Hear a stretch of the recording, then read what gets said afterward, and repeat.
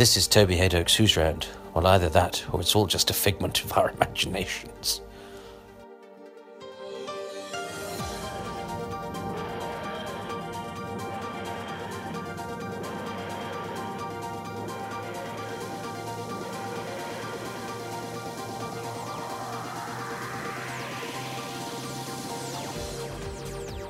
Well, this is my second interview of the day, and I've come across London to interview my second John of the day, another actor to have crossed paths with our favourite Time Lord, so I'm going to ask him to introduce himself and tell me who he is and why I'm talking to him about Doctor Who. Well, Doctor Who, I was in Doctor Who. My name is John Atterbury, and I was in Doctor Who in 1968 for 3 episodes.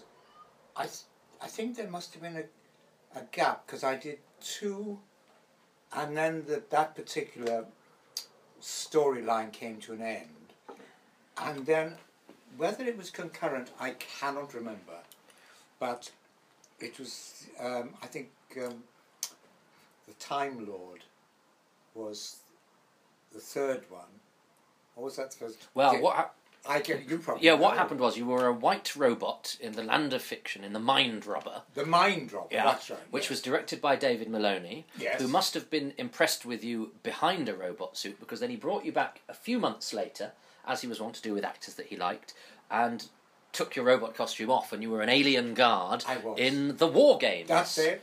So yes, you had. You've done your homework. Oh, it's in my DNA. So you started off encased in rubber and fiberglass and all sorts of other Actually, things. it wasn't uncomfortable, because I think those action masks were only sort of cardboardy, and they were made for something else, and they sort of were trying to save money, and they used them. Were. Yes. They were made for a programme called Out of the Unknown, yes. and brought out of a cupboard so as not to have to make new costumes. Well, exactly.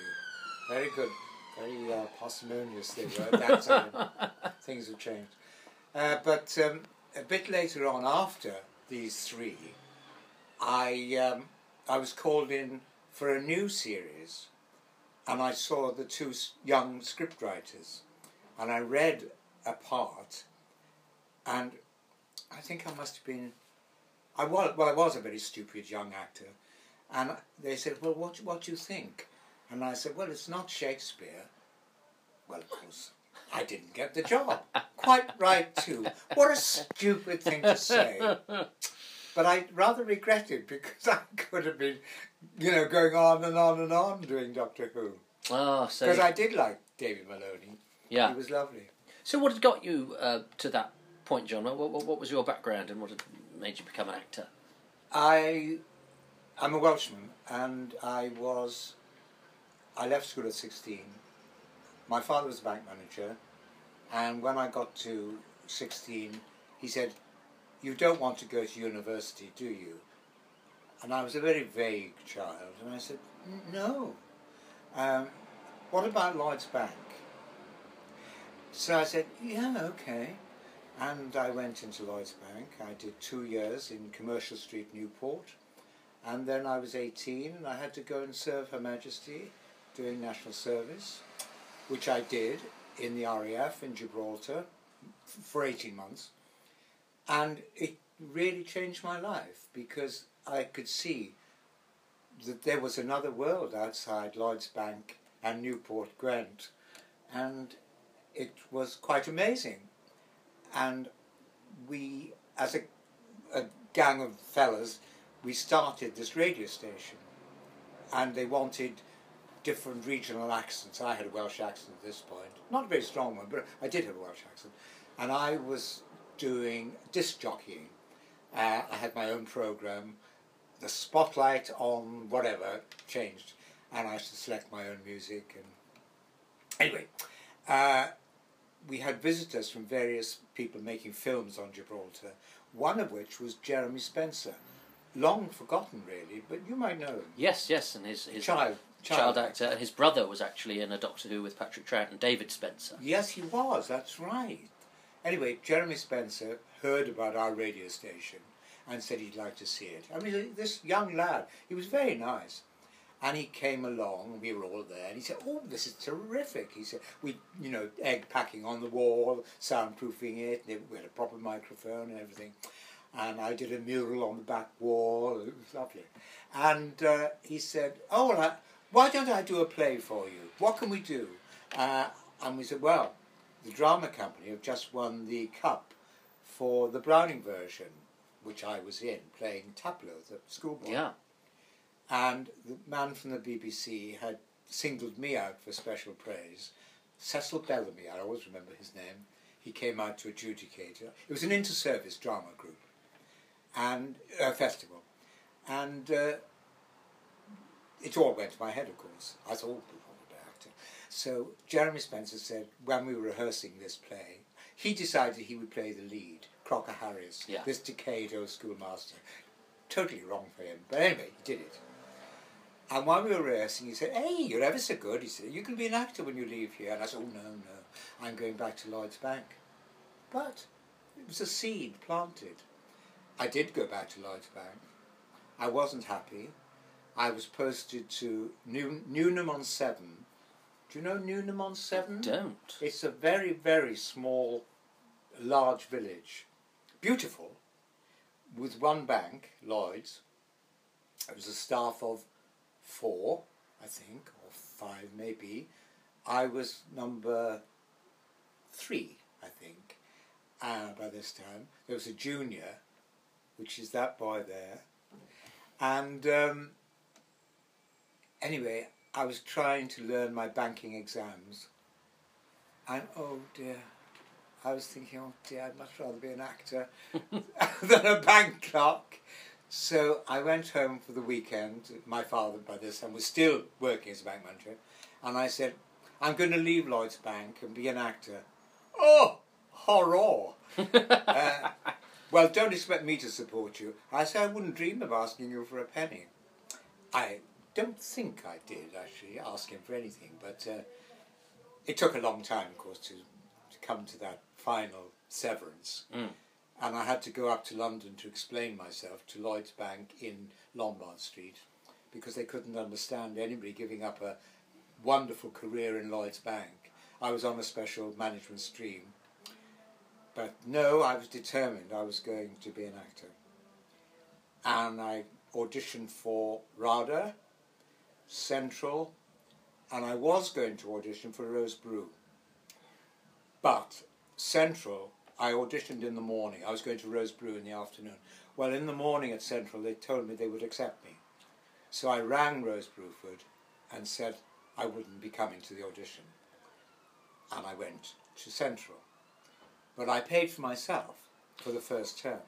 Yeah. With the money I got from Lloyd's Bank, of course. Of course. Well, after the first term, I didn't have any more money. No. So I had to leave.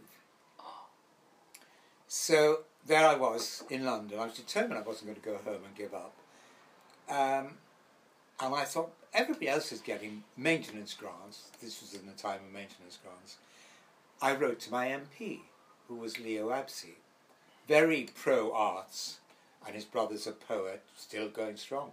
No, he's just died. Danny Absey. And he engineered a grant for me for 2 more terms, but any further grants were dependent on my report. Anyway, I did 2 more terms. At the end of it, my report was rubbish, so I didn't get any more grant. So I was out of work, out of drama school. So I said to my father, right, well, I'm going to give up being an actor. I'm going back to finance. So I got myself a job, very good job, with Hanover Finance Company in Hanover Square. And I had a month to wait before I started the job. And I said to my father, will you give me an overdraft for a month? Long silence. What are you offering as security? And I said, well, I've got that life policy. Right, we'll take that. And he did. He took the policy and gave me a 2,000 overdraft. No, it wasn't as much as that. Something like 500. Anyway, I was able to live for a month. But in that month, I was reading the stage. And one week there was an advert for Theatre for Youth. based in Birkenhead, at the Argyle Theatre, Birkenhead. But they were seeing people in London. And I wrote, or rang up, got an audition, and they said, oh yes, can you drive? And I said, yes, I can drive. Well, I was in, because they wanted somebody who could drive the van and take the company round the... It was Scotland, I got the job. We were going around the schemes in Scotland. Do you know Scotland? I mean, the schemes are really rather horrible. They're the council, what we call council housing. It's the scheme in Scotland. But it was an eye-opener, it really was. And actually I quite enjoyed it. We were doing Rumpelstiltskin to, well, they were supposed to be late primary, but in Scotland the ages are different. So they seemed very old. The girls had beehive hairdos and umbrellas and things. Oh my God, they're going to scream, they're going to laugh us off the stage. And this is for children, you know, really, small children. But no, they loved it. It was great. Went very well. I'm curious though, because you've obviously, you know, you're still an actor, so you can't have been, and you've done some great work, so you can't have been rubbish. So what went wrong at Central? What went wrong at the drama school? Well, I went in under the new regime, John Blatchley and Yat Malmgren and Harold Lang. I'd have been much happier under the old-fashioned Gwyneth Thurburn regime, I think. So it's just bad timing. It was probably bad timing. I was very, you know, very conservative, straight down the line, and not really ideally suited to be an extrovert actor. Mm-hmm. That came later, I suppose. Not that I'm an extrovert now, I don't think, but I enjoy being on stage. So you've done Rumpelstiltskin in Scotland then, and so what sort of period are we in now? This is 1961, which lasted till Christmas time. Then I did another. I came home for Christmas. I went back to Pontypool for Christmas, and they'd asked me if I would do another tour down south this time, and I said yes, I would. So I did. I think it was the Pied Piper of Hamelin this time. We went round for another couple of months, and while we were near Swansea, I went and auditioned for the Rep at Swansea, and I got that. It was actually my home where I'd been born, but I wasn't living there. And I went and did the weekly Rep at Swansea as actor, stage manager. I missed ASM, stage manager. And that, again, was an eye-opener. 49-week season, and 39-week season, beg your pardon. And I played 34 weeks. I had 5 weeks when I wasn't playing. They were miserable weeks. But when I was playing, I was fine. And my job was to also do the furniture, of course, get the furniture every week. That was murder, because all the previous stage managers had buggered up all the contacts by returning broken things. Michael Heseltine's mother had a shop in Swansea selling lamps. And I used to go to her and say, oh, please, Mrs. Heseltine, we need a lamp, a nice lamp for next week. No, I'm not lending you anything. The last one I lent you came back broken. But if she wasn't there, she had an assistant called Joyce Galley, who became a casting director. And Joyce was a bit more sympathetic. She said, well, there is one damaged lamp at the back. I'll let you have that. But I love that idea of, you know, beg, borrowing and stealing. And obviously, I'm sure the parts that you were playing were, you know, very eclectic. Well, very mixed. I mean, my best part there was the Gentleman Caller in Glass Menagerie. And that was the festival. They started a Swansea festival, and John Chilvers, who was running it, he got a grant from the council for the 2 weeks of the festival. So he was able to put on something a bit more adventurous. Glass Menagerie was one, and I've forgotten what it's called, the other play, but it was a huge cast, and it was about The Lion in Winter. Oh, yeah. Big cast, and endless scenes, medieval, and I had to get this medieval furniture. my heart sank on the Monday morning. For God's sake, where am I going to get all this stuff? But somebody said, well, the local school has shut down their dining hall and they've got this splendid long pine table. See if you can borrow that. So I borrowed this table, huge, long table, filled the whole stage. Perfect for this medieval feast. We did with it in the wings, I can't remember, but it didn't stay on the whole time. So, but anyway, I played, as well as managing the stage, managing it, I played 6 parts in that, you know, into one costume, out of it, into another one. Very exhausting. Is that where the listener is at a disadvantage here, because we're sitting in an absolutely gloriously decorated flat with all sorts of beautiful furniture? So is that a hangover from your stage management days? Well, that your eye, because you've got be, yes, it could be, you see. I mean, I must say, I was very proud of some of the sets I did. And especially later on when I got to do summer rep, I mean, that was one of my joys, organising the sets. I directed one show there, and I moaned so much about the stage management. The man who ran the theatre, Ronnie Goby, said, oh, well, if you don't like it, do it yourself. You know, dress the sets yourself. So I said, I will. So I did, every week for the rest of the season. And so, I mean, the internet's obviously not complete with credits and things, but it seems Doctor Who was a rare sabbatical at this time into television for you. So, yes, so do you know how that came about? I can't. No, I can't. I think I might have been sent by my agent, who is still the same one. You've got the same agent after? Yes. 50 years. 50 years. I did leave once and went to a posh agent who got me one job. So I went back to Vincent Shaw. Really? Yeah. Because I don't know if I've still got it on my phone. I found a photo of you in Spotlight from about 1969 or something. But I didn't take a note of the agent because I didn't assume it would still be the same one. Well, it is. Yeah. So have you ever, because your sort of, the break between your telly work was quite big. Was that just because you were so busy in the theatre? Yes, probably. Yeah. Did you ever cover? Do you have a preference? Did you mind not? Because your screen career sort of blossomed latterly. Well, yes. I mean, that was because my secondary occupation is gardening, you see, and I was gardening for the stars. Well, I was gardening for Mary Selway. Ah. And famous casting director. First of all, Alan Fernando. Although he never ever used me, Alan Fernando. I'm still in touch with Alan. But Mary was very good, and I did Scarlet for her. Mm. And then she sent me up for Gosford Park. And such a nice man.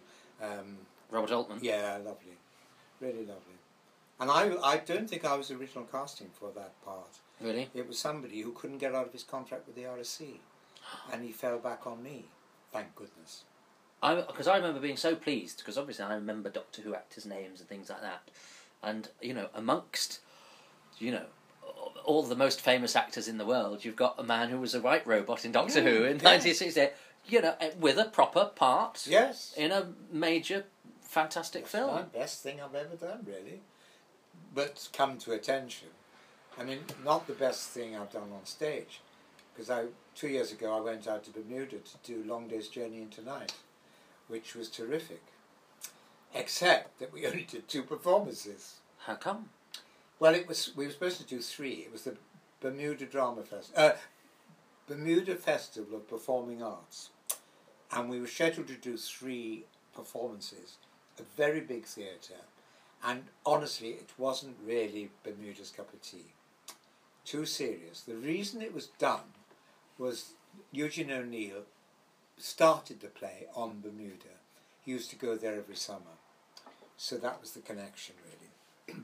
But they would have been much happier with something like, you know, a farce. Or that would have been suited them down to the ground. Anyway, it was a nice opportunity for me.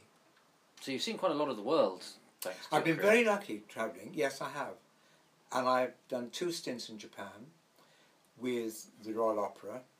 I had a very, very small part in Magic Flute. But it took me around the world, really. I was a good slave, German speaking.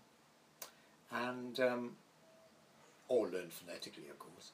But it was lovely. We went to Los Angeles in '84 for the pre-Olympic Fest, and to Japan twice. No, the second time I didn't go with a speaking part. I was just walking on. But the first time it was lovely. You know, the first time the opera had gone to Japan, we were feted everywhere. It was lovely, absolutely lovely. Have you been to Japan? I haven't been to Japan. Oh, it's fascinating. Really, I really loved it. Tokyo is probably the ugliest city I've ever seen, but God, the energy, you know, it's palpable. It really is. And I like the bit around the Emperor's Palace. That's lovely, but the rest of it is very sort of commercial, and you know. You wouldn't have seen it if you'd been with Lloyd's still, though. Absolutely right. Yes. Well, of course, I mean, stage-wise, horrible to bring it back to Doctor Who, but still a brilliant play, aside from the Doctor Who connection, is the first that production of Bent with Ian McKellen and Christopher Eccleston. Yes. And Eccleston then playing a couple of Yes. quite small parts. That's right. And later became Doctor Who. Yes. So what do you remember of that production? Because that was you, Ian McKellen, Michael Cashman. Yes, that was. I had a very tiny part. I was guard.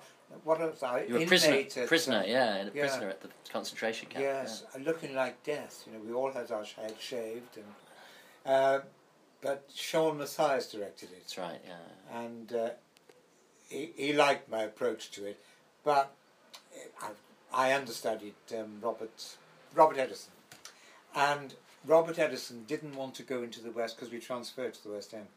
Didn't want to go into the West End playing a gay role, so he wouldn't do it. And he was a very elderly man anyway, and I think he was getting towards the end of his... Oh, was he playing the sort of uncle character? Right, yeah. Yes. And Robert Fleming took it over.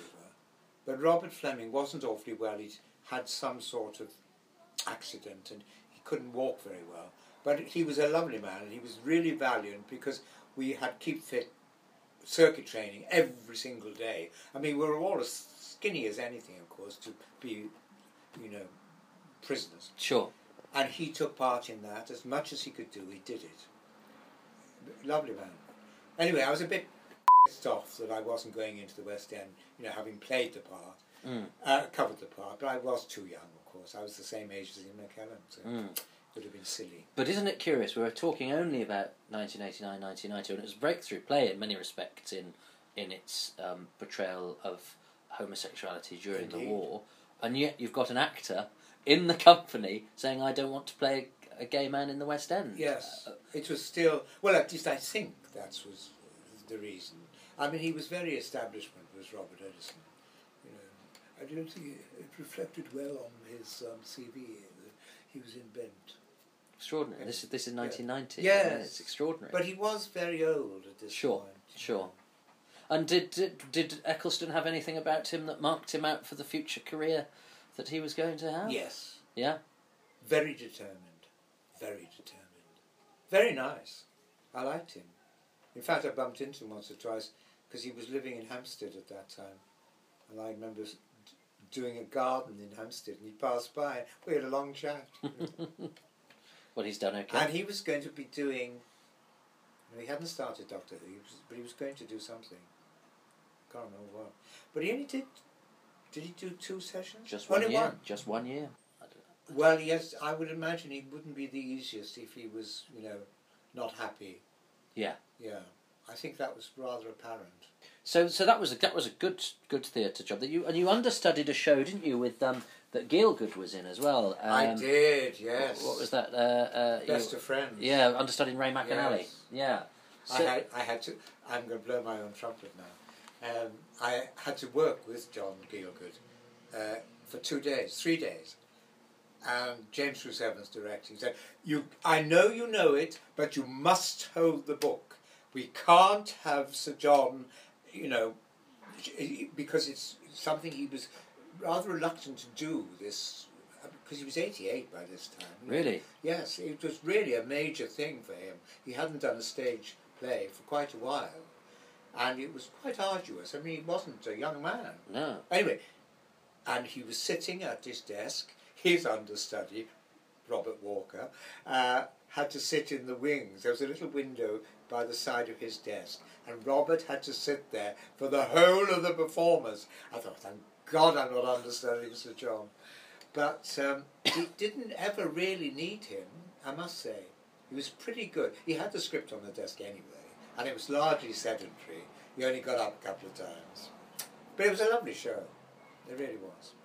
And it's always the actor's I mean, what's the dilemma with the understudy? Is it, do you go, well, I want to go on because then I can prove myself, or do you go, I don't want to go on because the audience don't want to see me?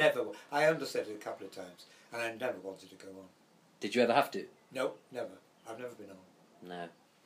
Actually, I was rung up at the beginning of the year. David Ryle did Yes. Aaliyah, and poor man, he just had chemotherapy, and he really wasn't up to it. He shouldn't have done it. He shouldn't have done it, really. His daughter was in it playing Cordelia, and the director rang me up. He'd seen me doing something at the King's Head, thought I was the right age, and said, David wasn't very well, would I cover him?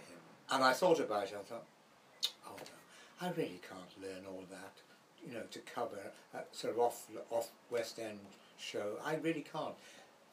And there was probably not very much money. So I said, no, I'm sorry, I can't. Anyway, he rang me a week later and said, if I guarantee you 3 performances, will you do it? And I said, well, by that time I'd got another job, so I couldn't do it. But I really... It's a lot of study here, isn't it? Oh. And not, I think, a part you can go into cold either. I mean, it's... No, I couldn't face it, I really couldn't. I mean, I suppose it's rather nice that he thought I could do it, but anyway, I didn't do it. And I went to see it, and I mean, he knew the first act, and he was good, he was right for the part, but he didn't know the rest of it, and he had to hold the book, and no, it was a mistake. He died very shortly afterwards. Yes, yes. I saw Ian McKellen do it at the New London Theatre. Very good it was. But the best performance was Bill Gaunt, actually. Oh, really? Yeah. And Lovely I actor. know Bill, so I actually dropped him a card. I said, I thought you were fantastic. I think he played Gloucester, which is, of course, probably the best part. Yes. Although, I mean, Leo is a wonderful part, but it's a bit thankless, isn't it? All those lines. Well... And the audience is against you, really, because you're so stupid. Because you start off being an idiot. Yes.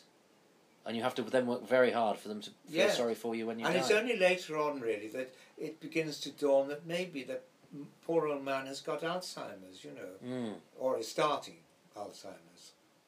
He's certainly not rational. No, no. So, well, Sam Beasley, and he did the thing where he started as an actor, didn't he? And then he worked in industry and then became an actor again after he'd retired, which some would say is the more sensible way of doing it. Yes, he was an antique dealer. Yeah. And his house reflects it. It's beautiful, quite beautiful.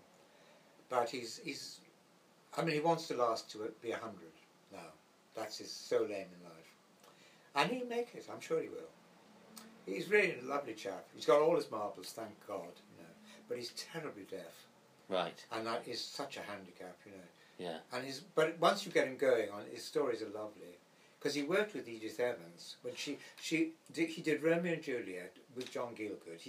John Gielgud directed, and John Gielgud was nasty to him. He'd been previously very nice to him when he did the play of Queen in Hamlet. This is 1936 or 37 or something. And Sam didn't really want to be an actor. It was his mother's idea. Anyway, he did, and he was quite successful. And he was in this John Gielgud's company in the West End, doing Shakespeare's. And anyway, he played Paris, and John didn't like his performance as Paris, but he didn't like anybody, young actors. He was very jealous, I think, John Gielgud, of young actors, and he was nasty to Guinness as well, apparently. Said, "Oh, go away and learn to act. Go and see Martita. She'll give you some lessons." Martita. Yeah. Not to Sam. This was to Alan. Alan, yeah, who certainly didn't need any acting lessons from anybody.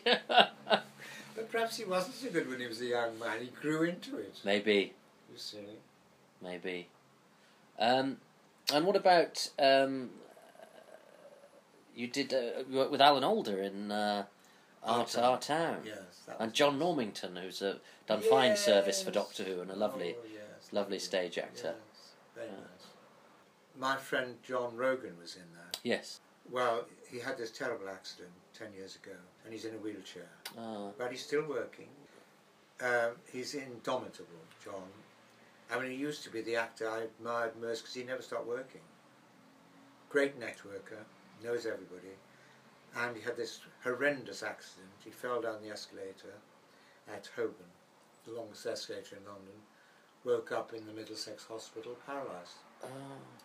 And he's still paralysed. But he's survived, and he's occasionally still works. He was at the National, just finished, in Rules for Living,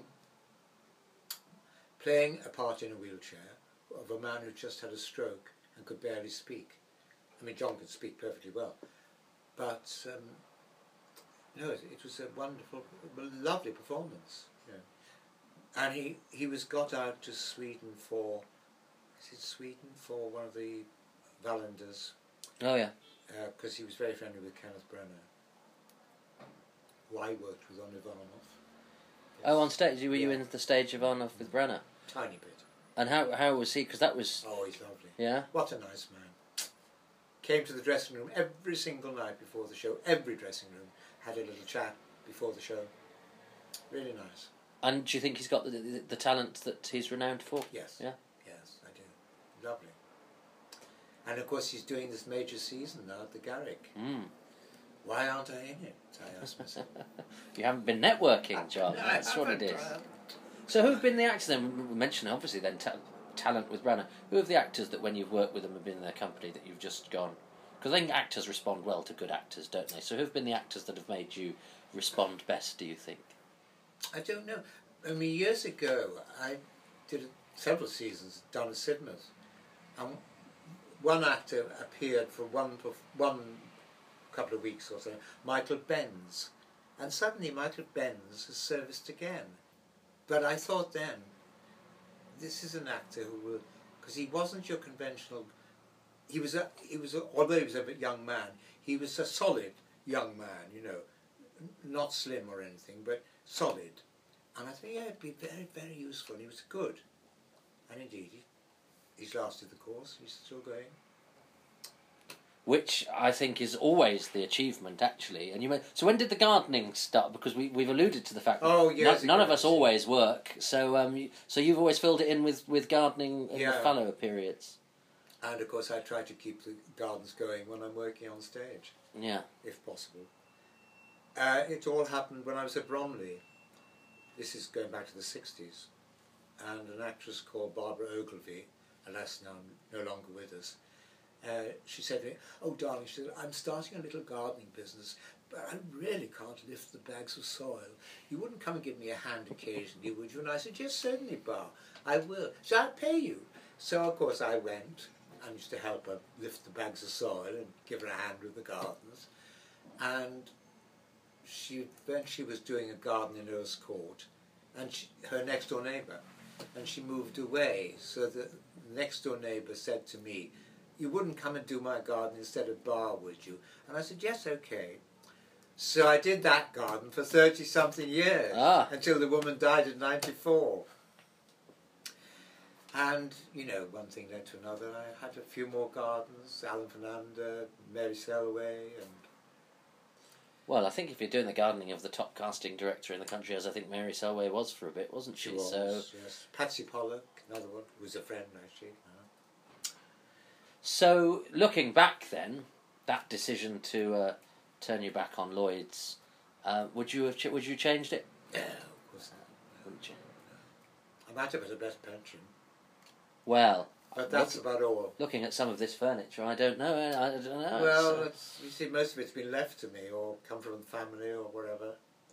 My first flat in Westbourne Terrace, rented, I furnished for 7 and 6, and that was the 7 and 6, the stand, that stand there. Really? Well, I'm sorry, listeners, that you can't see it, because we're sitting amongst some absolutely delightful stuff, but the stories have been delightful as well. I'm always apologetic, John, when I speak to an actor who's had such a long and distinguished career and done all sorts of things, that we hang it on the hook of Doctor Who. Can you understand the appeal of the show?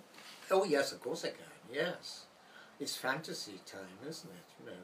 We all like a bit of fantasy, but it all works. Everything is logical as well. I haven't seen mine very recently, but I used to occasionally. Yeah, well, it's still going strong, and I think there's always a bit of immortality for everybody that's crossed paths, however briefly, with the Doctor. Yes. So, well, you've kindly given me your time as well as your hospitality. As scant recompense, personally for you, but we ask the listener to donate to a charity of your choice. So, what's your charity, please, John? The Church Army. And this podcast was conceived originally to celebrate 50 years of Doctor Who. So, what is your message to the listening Doctor Who fans, John? Oh, keep listening. Well, John Atterbury, thank you very much indeed. Well, thank you. That was great. I hope that was okay for you. Yes. Oh, goodness me, that was fantastic.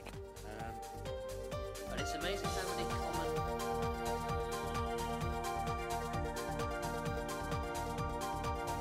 my thanks to John, whose charity is the Church Army, which is www.churcharmy.org. churcharmy.org. There'll be another of these at the same time next week. A week which finds me performing in JB Shorts, a series of short plays in the centre of Manchester, 53-2, between the 1st and the 12th of November. So if you would like to come along to those, there are people from actual Doctor Who in some of them. Mine's written by James Quinn, who is in Flatline, and Judy Holt, who's Adam's mum in The Long Game, is in another one. So do pop along to see those if you're in the vicinity of Manchester between the 1st and 12th of November. If not, I'll be burrowing into your ear via the internet at the same time next week. Till then, ta-ta.